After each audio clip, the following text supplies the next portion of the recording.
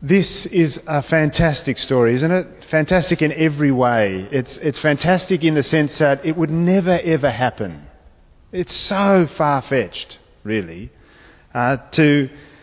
Jesus has this penchant for telling outrageous stories. Many of his stories are just outrageous. They're actually designed to provoke people to think, what on earth are you talking about? And this is very much in that tradition. And it's hard to know which is the most outrageous bit of this story. Probably the first part is pretty much the most outrageous bit. It's a very shocking thing that the younger son would go to the father and request his share of the inheritance. Now, today that would be offensive, right? You don't go to your father and ask for your inheritance before he's dead. That's no, you don't do that. That's not the thing to do. And back in the day, this was even more upsetting, because if you had an estate, the viability of the estate was that it functioned as a whole. And to divide the estate up put the viability of the whole thing at risk. And so by the younger son saying, I want half of, my half of the estate, suddenly the rest of the family who are surviving there, plus a bunch of workers no doubt, their whole financial situation is put in a less robust situation. It's a profoundly insulting, rude, provocative thing to do. My dad, when he was alive, for most of his adult life, he worked as a manufacturer of rubber stamps. Some of you may never have heard of rubber stamps. They're the things that have handles, and you stamp them on the stamp pad and you stamp them on things. Banks used to use them a lot. The NRMA was a big customer. And when I finished my theological studies, there was a quirk of history, a time of recession in the early 1990s in Australia, and the government changed the law so that every company on its company seal, which was a rubber stamp, had to have its Australian company number, an ACN. And so every company in the country was ordering a new rubber stamp. So for my dad at that time, business was booming. He was on TV because he was a recession buster. So I came back into the country and he said, Dave, business is going berserk. I need help. Can you come and help? And I did, and the place was chaotic, and it was a really interesting experience, blah, blah, blah. And I can see my dad thinking, this is the life. Here I have a thriving family business, and my son, my number one son, has come to work with me, and he will take the business on, and things will be fantastic. And I had no intention ever of becoming a rubber stamp manufacturer. That might surprise some of you. And a couple of weeks later, I had to say to Dad, you know what? I need to let you know I'm never, ever going to take on the family business, which I knew was very disappointing to him, even though he wasn't surprised by that.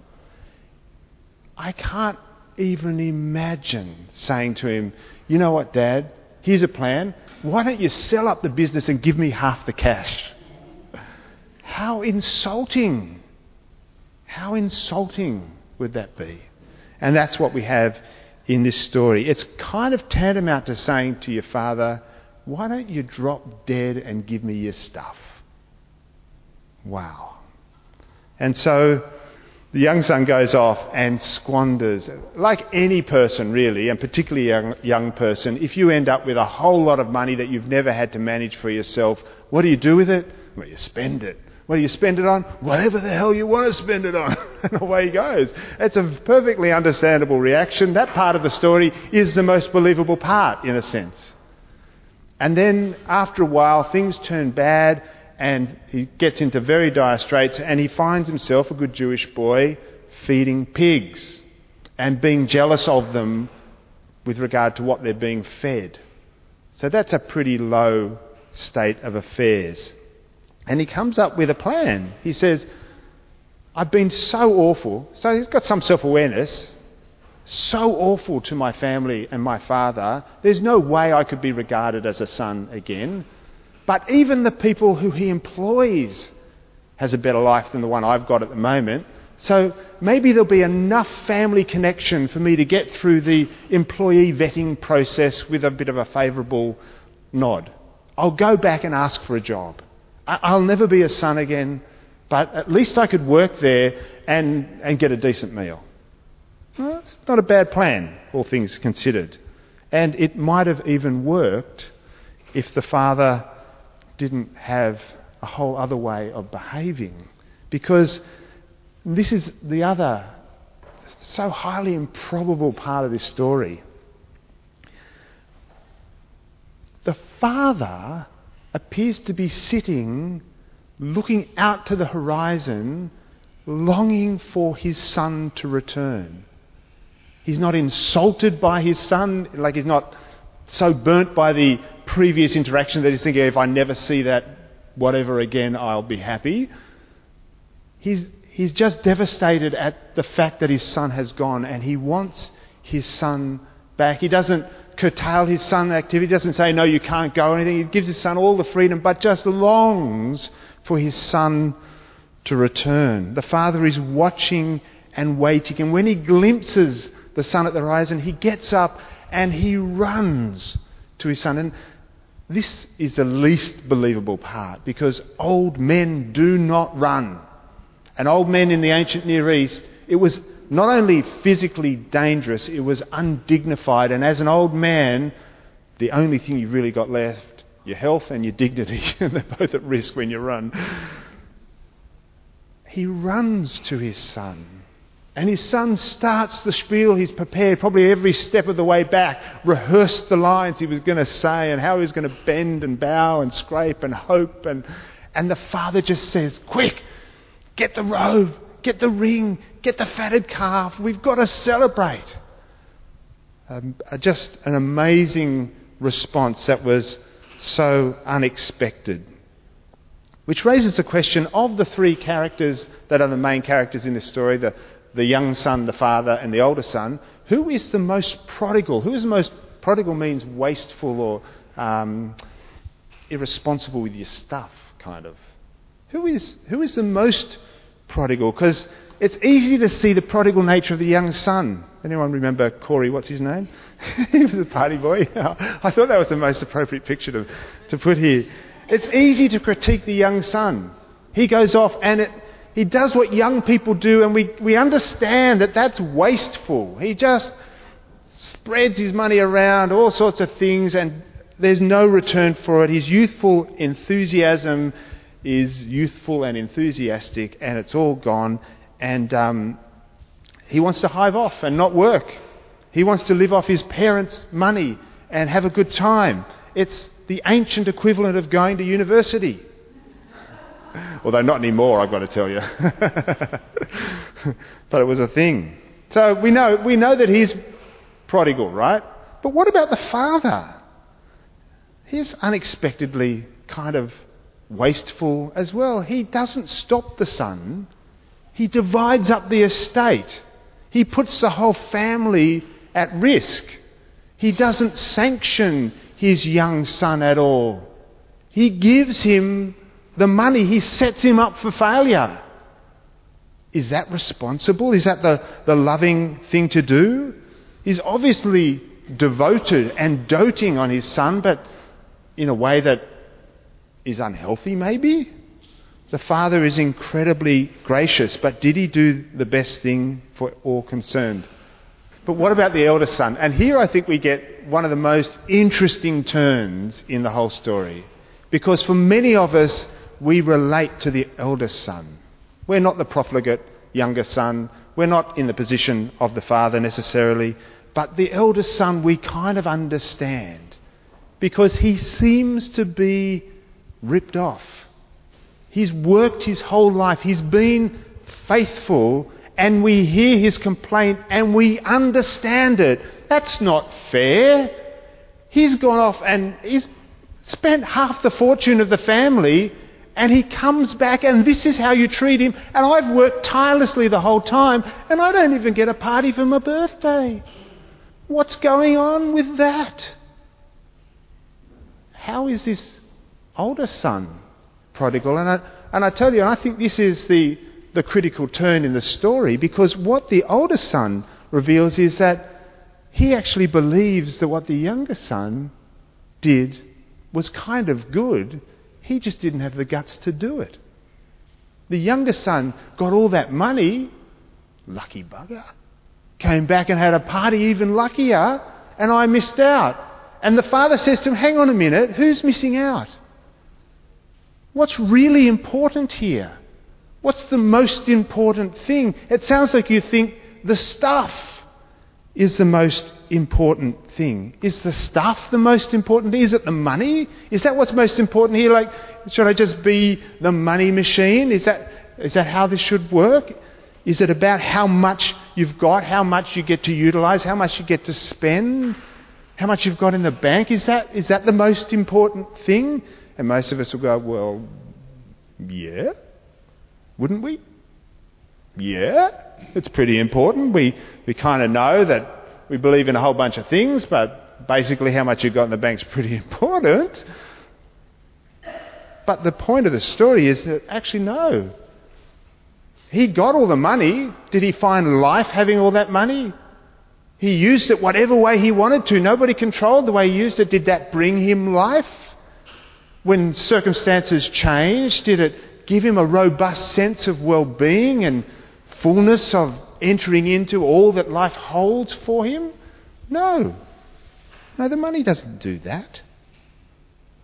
What about status? Because we see the father wrap a cloak around him to give him a bit of dignity, put some shoes on his feet and a ring, a signet ring. You are my son. You belong with me. Is it the status, the restoration of sonship? Forget your little story about becoming an employee. You're my son and I love you. Now that's pretty good. Is it the status? Does the status give you what you need? It's better than the money, I reckon. But the older son had the status the whole time, and that didn't seem to do it for him. When I was younger and trying to work out what I'd do with my life, I felt like a bit of a nobody, and I was short and not very powerful. And for a brief period of time, I thought about becoming a police officer, because I thought that wearing a uniform and having authority given to me, and maybe carrying a gun could help, I might be somebody. Now, thankfully, my loving father took me out of that. But we know the power of status, don't we? And we crave status, recognition, to be somebody in the social order. It's important to us. It's better than being nobody, right? And it feeds us to a certain degree, but it doesn't really give us everything that we need. Because the thing that is really critical, of course, is the relationship. It's not the stuff. It's not the status. It's this incredible bond, this love the Father has for both his sons. That is everything. That's the critical thing. That's the most important thing. And all the cultural rules are broken here because the culture doesn't really understand that kind of importance, that life is found there. We understand money, we understand exchange, we understand status and power. We don't really understand love very well. It escapes us. It's strangely vulnerable and requires more of us than we are willing to give quite often. I sat with Afaf a couple of times this week, and it's a bit distressing to see what cancer does to a person.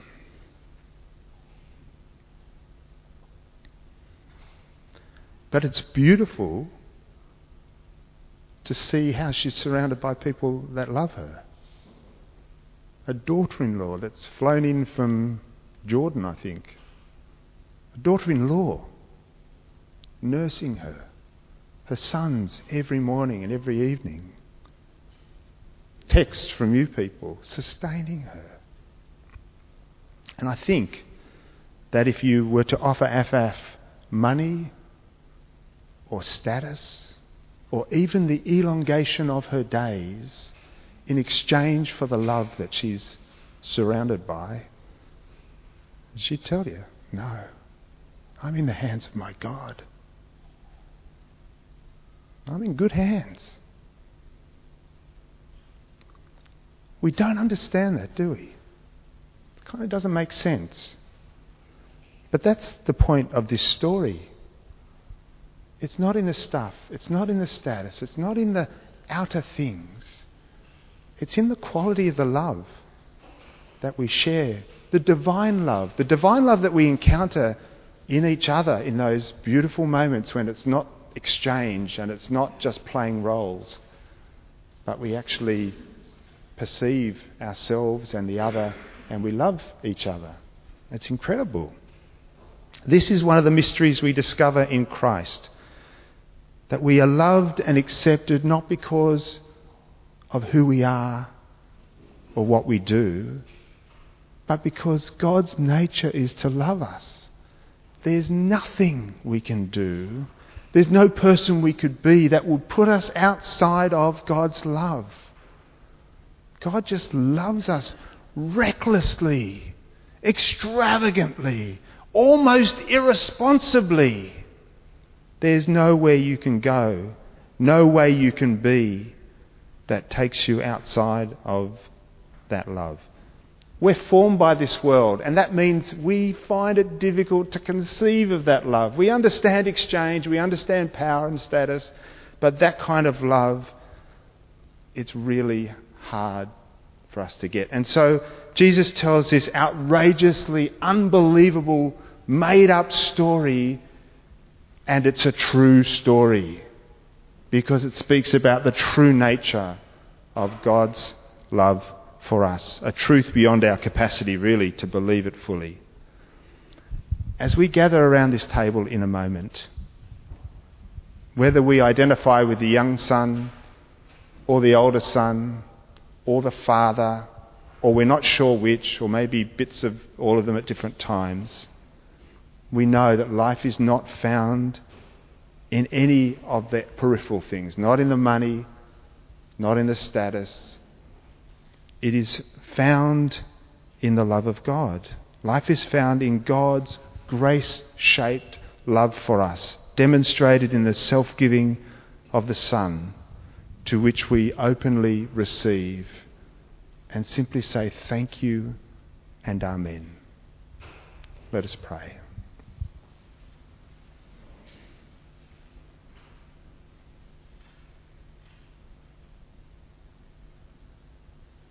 Lord, your grace is not only amazing, it's virtually unbelievable. And yet that doesn't stop it coming to us. We thank you for your love that doesn't stop at our behaviour, doesn't stop when we turn our back. It just keeps loving us and drawing us close. And we thank you for that. May we open our hearts to you more and more and be so transformed by this love that it comes from us and touches others and we enter fully into life. To the glory of your name. Amen.